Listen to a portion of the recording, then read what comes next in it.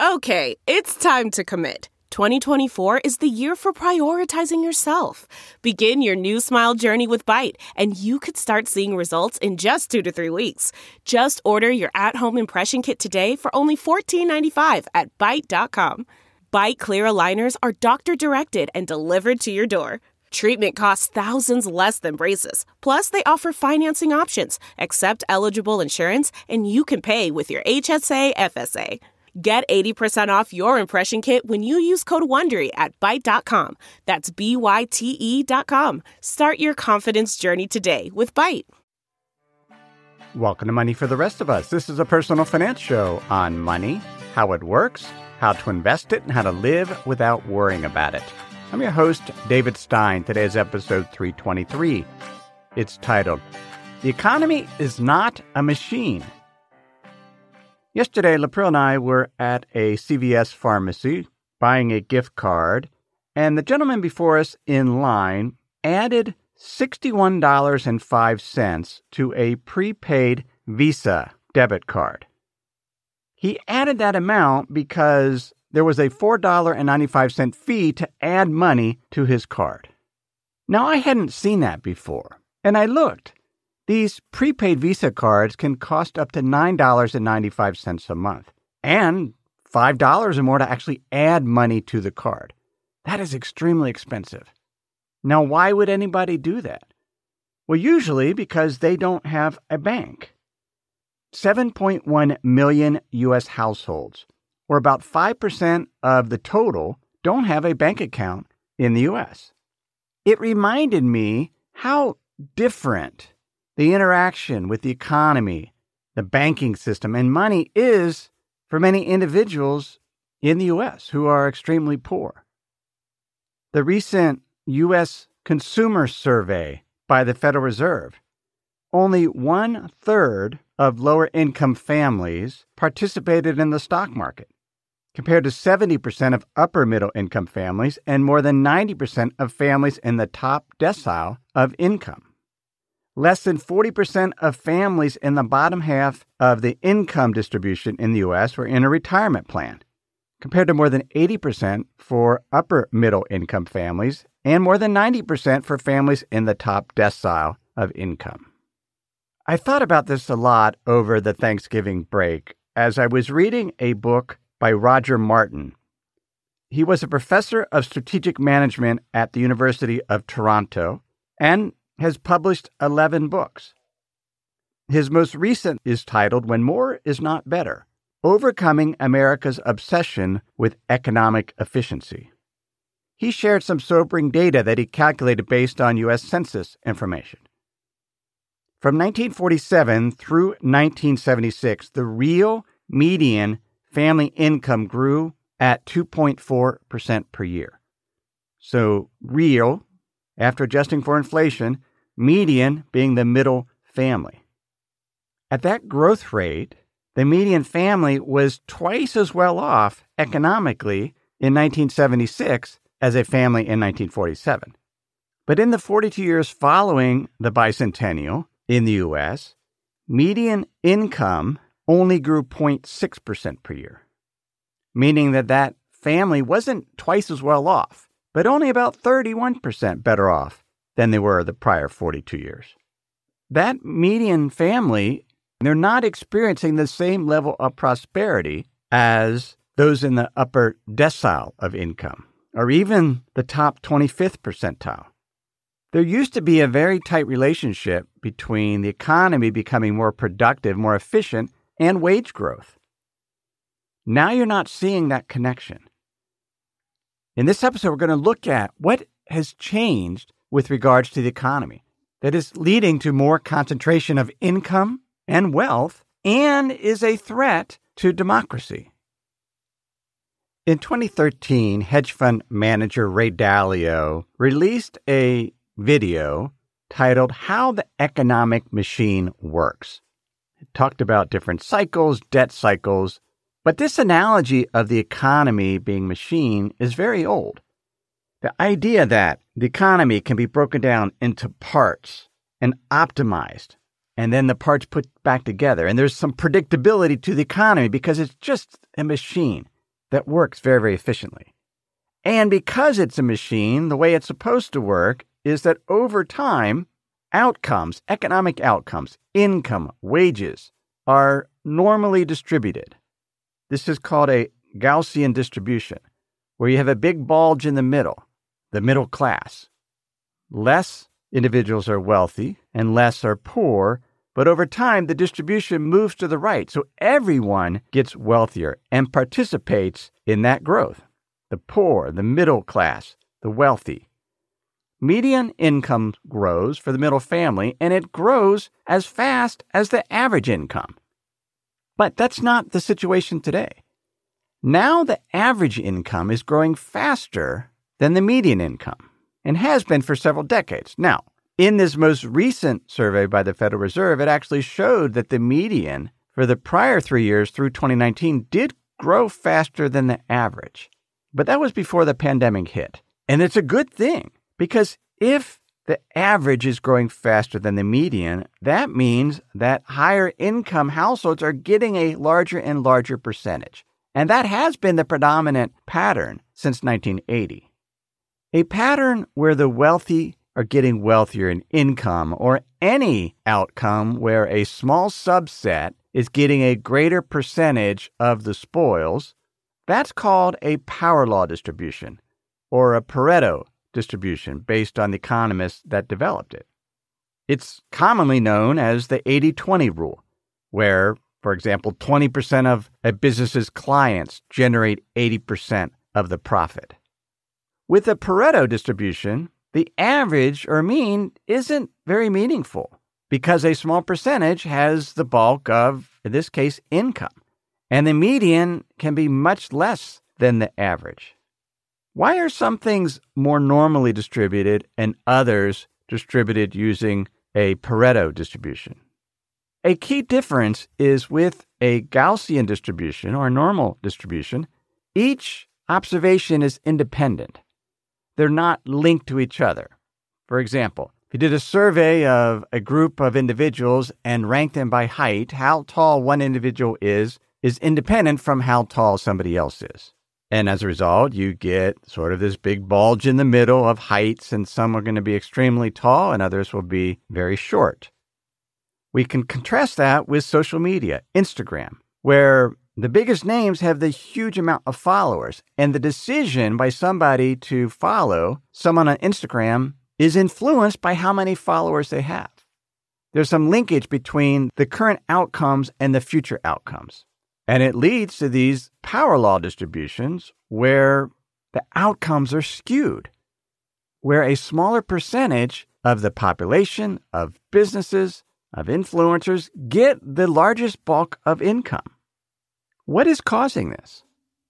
Well, certainly connectivity and technology allows for greater connection, so we can actually see who is the most popular author or the most popular company. And that's certainly a driver of it. But the other driver is this frame of looking at the economy as a machine that can be broken down into parts that need to be optimized. The drive and pressure for greater and greater efficiency is leading to more skewed outcomes. The example that Martin uses in his book is the same example that I used in my book, a sand pile. If you drop kernels of sand one by one into a pile, the pile grows. But eventually, gravity becomes so great, that pressure, that there's a collapse and there's an avalanche. There's a connection between the different kernels of sand. There's linkages. And then there's that pressure of gravity that leads to the collapse. This is known as a complex adaptive system, or as Martin puts in his book, just a natural system. It's different from a machine, where there's connection between the parts. And the level of connection we don't always know. You can't just be reductionist and break down the different parts and then put them all together. It's a holistic approach. The whole is greater than the sum of the parts, and the connections are unknown. And a complex adaptive system adapts over time. The economic system, participants are always looking for ways to game it, to get ahead. And so it changes. Natural systems, complex adaptive systems, are nonlinear. Martin writes, in a natural system, the outcome is the product of dynamic interactions between and among the parts, rather than a simple addition of the outputs of the parts. That is, one can't just add up the parts and produce the whole. In fact, it's often hard to identify what the parts actually are. A family is a system. It's not possible to add up the individual features of a family and predict its functioning, because the interactions make it too hard to understand in advance how they will play out. The body is a system. One can't really divorce the functioning of the liver from that of the kidneys, or the heart, or even the brain, though modern approaches to medicine often attempt to do just that. So the economy is not a machine. It's a complex adaptive system with many parts interacting, adapting over time. There's great connectivity between the parts, and there's great pressure for efficiency, driving companies to be more and more efficient. And because company managers want to optimize the individual parts, that often leads to disproportionate outcomes because they're cutting wages and they're cutting cost, trying to eliminate any slack to optimize that machine. We've seen this in the job space. Some jobs that are more creative and others that are more routine. And then you have some companies that are dispersed around. They're very much local, such as a hair salon. And then you have companies that are more clustered, where they have a demanding market share. Zoom, for example. There's connectivity and there's a network effect with Zoom. You can't do Zoom by yourself. You have to Zoom with somebody else. And so that allows for Zoom to get greater and greater market share. Martin points out that 40% of jobs in the U.S. are creativity intensive and 60% are routine intensive. Routine jobs in dispersed industries make up 45% of the U.S. job market, but they bring in 37% less than the national average income. Routine jobs in clustered companies make up about 16% of the labor force, and they earn 18% below the national income average. Creative jobs in dispersed industries make up 25% of the labor market, and they earn 36% above the national average. And then creative jobs in more clustered industries, where you have companies like Amazon, Microsoft that have dominance, they make up 14% of the labor force and earn 78% more than the national average. Again, this points back to a power law distribution for the economy, that as it has evolved, it has not allowed the middle class and the poor to keep up because more and more income is going to those with higher incomes. And it's not like it's anyone's fault. It's this endless drive for efficiency. So what's the risk if the economy evolves like this? If we get greater and greater concentration within industries, within sectors, it can lead to catastrophic collapses, contagion. For example, Amazon Web Services. It's where I store data for the Money for the Rest of Us Plus app. Their Virginia data center had an outage a few weeks ago, and that impacted scores of companies. Or take monoculture, where 80% or more of the almonds are grown in the Central Valley of California. If disease hits those crops, then that potentially could be catastrophic. I discussed this in episode 179 of the podcast, Free Markets and the Great Famine, and talked about the potato famine in Ireland that led millions of people to leave Ireland, including some of my ancestors. Martin writes, rather than producing resilient ecosystems, our obsession with efficiency is producing fragile monocultures, potentially vulnerable to catastrophic failure. No doubt the monocultures are efficient in a narrow sense, but that efficiency has a dark side. The problem is we have become so convinced that efficiency at all costs is a universal good that we have lost sight of its risk. We have stopped seeking dynamic balance entirely. And the balance that he's referring to is the balance between efficiency and resiliency. He points out that a system is resilient if it can adjust to changing circumstances over time and adapt in a way that will allow it to function and deliver its intended benefits. So if there's a threat to it, it can adapt, just like the natural world does. One of the biggest risks to the economy becoming more and more concentrated with regards to income and wealth is it's a threat to democracy. We just went through a contentious presidential election, and the U.S. is still very much divided. But Martin points out that capitalism requires the consent of the majority of the citizens. At least 51% need to feel like they have hope and that they have the opportunity to progress and participate, and that the cards aren't stacked against them. And if they don't feel like capitalism is working for them, if they're seeing that their incomes are not growing to the same extent that they were, and that the wealthier are getting wealthier, and that the powerful are getting more powerful, they might not buy into the system anymore, become indifferent, could rebel. Ultimately, that could harm economic growth in the long term. Before we continue, let me pause and share some words from this week's sponsors. We have a brand new sponsor to our show. It's Yahoo Finance.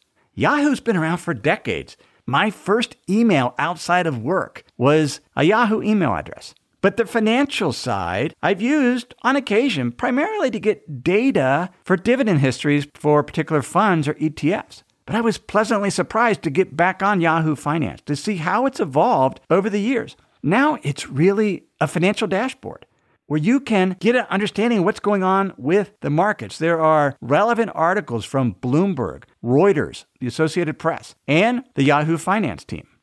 You can look at the economic events calendar and see which data series are being released that day and what the consensus is. You can see the pulse of the markets at any time by going to Yahoo Finance.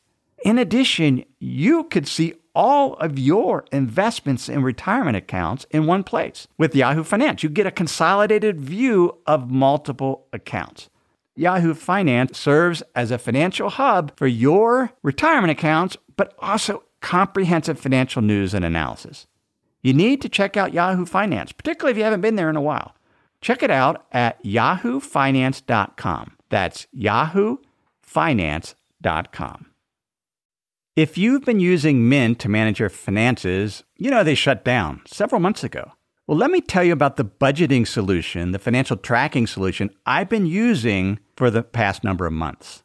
It's Monarch Money. Monarch Money is the top-rated all-in-one personal finance app. It gives you a comprehensive view of all your accounts, investments, transactions, and more. You can create custom budgets like I've done. You can set goals, collaborate with your partner. And now you can get an extended 30-day free trial when you go to monarchmoney.com/David.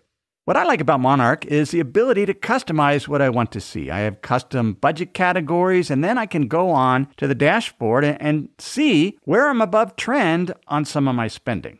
I especially like that Monarch will never sell your data to third parties or show you ads. After trying Monarch myself, I understand why it's the top-rated personal finance app. And right now, get an extended 30-day free trial when you go to monarchmoney.com/David. That's monarchmoney.com/David for your extended 30-day free trial. What are the solutions to this increasing concentration? The idea that the economy is not a machine, but it's a natural system, a complex adaptive system. And how should we interact with it?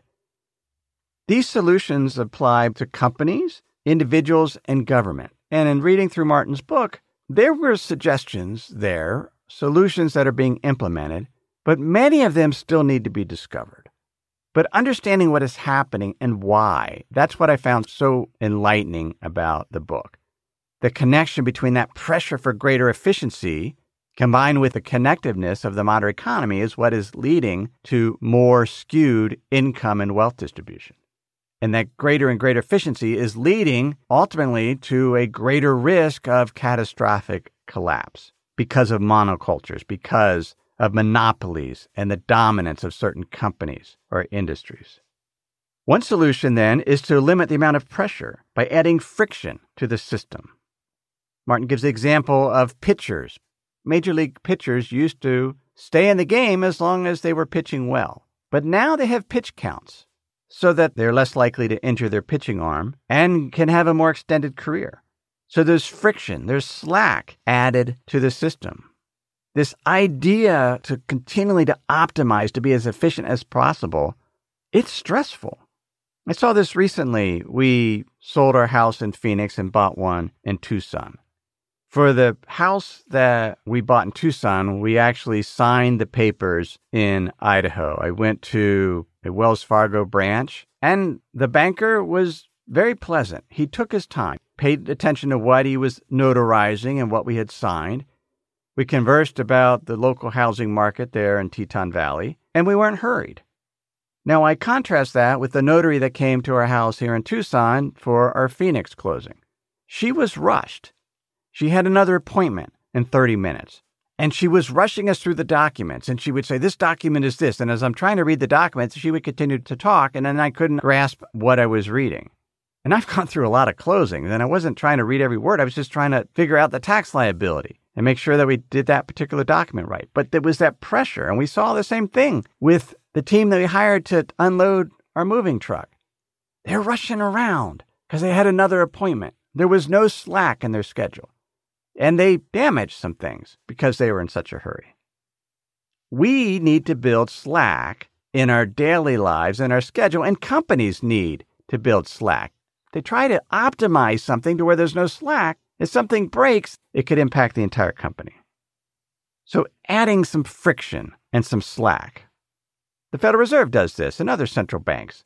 They use their interest rate policy in order to add some friction to the economy if it's growing too quickly and you're starting to see capacity constraints and potentially higher inflation. And so they raise the policy rate, and that flows through higher interest rates in the economy.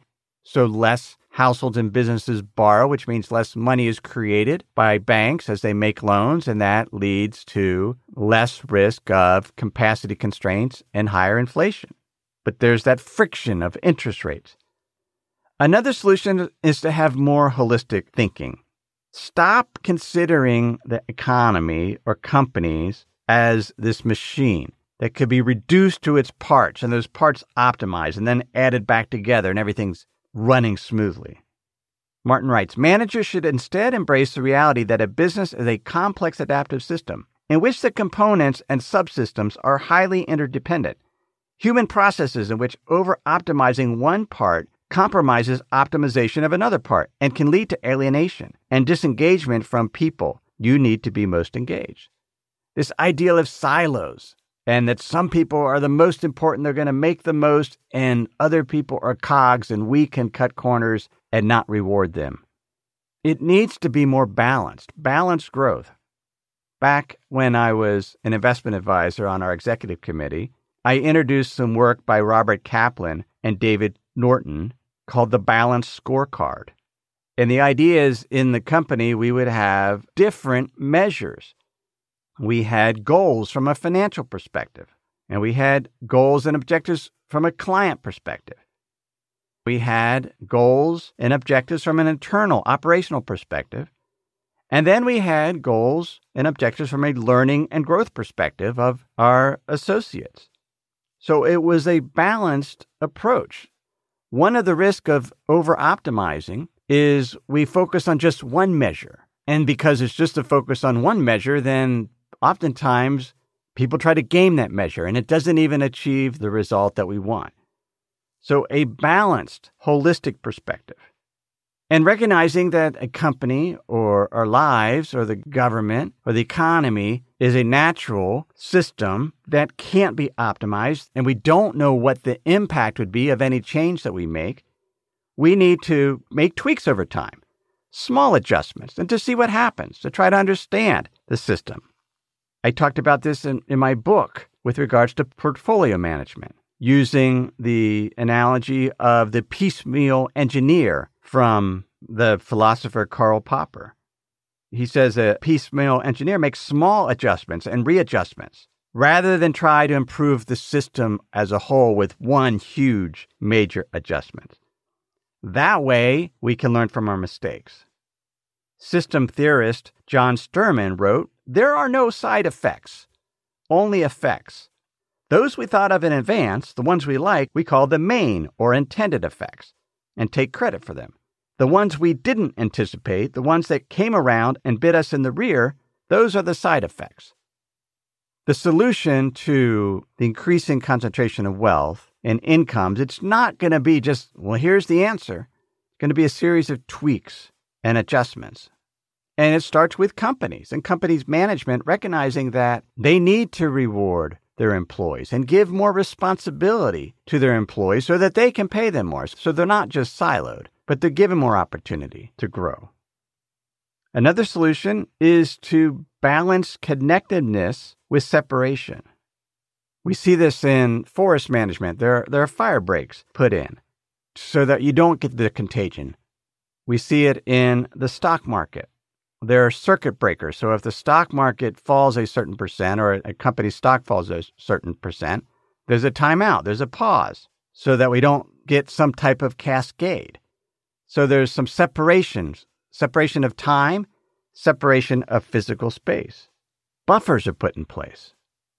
And a final thing is to don't continually reward companies that are getting bigger and bigger.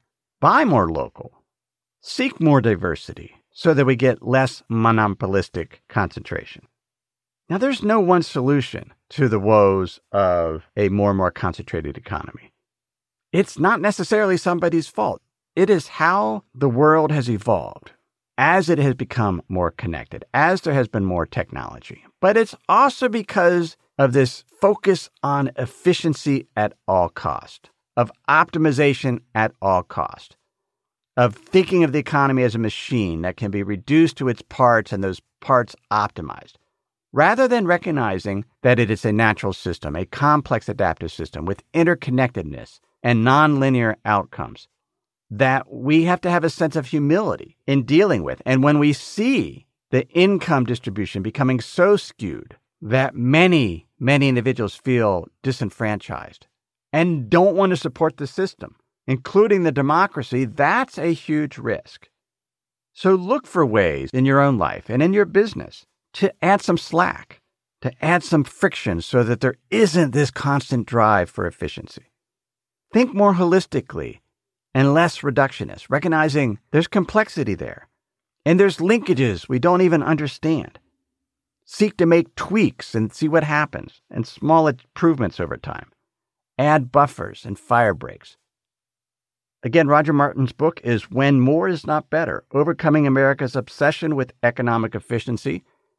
It gave me a lot to think about, see how I can apply those principles in my life and how I invest and in how I run my business. That then is episode 323. Thanks for listening to the episode. If you would like to become a better investor, there's two ways I can help. First, consider signing up for my free email newsletter, The Insider's Guide. This is where I'll share with you expert insight on money, investing, and the economy in written form, some of the best writing I do each week. You can sign up for that at moneyfortherestofus.com. A second way to become a better investor is to become a member of Money for the Rest of Us Plus. This community is for serious investors that want to access professional-grade portfolio tools, training, and a community to build an institutional quality investment portfolio and adapt it as market conditions evolve over time. We would love to have you as a member, and you can learn more at moneyfortherestofus.com. Everything I've shared in this episode has been for general education. I've not considered your specific risk situation. I've not provided investment advice. This is simply general education on money, investing, and the economy. Have a great week.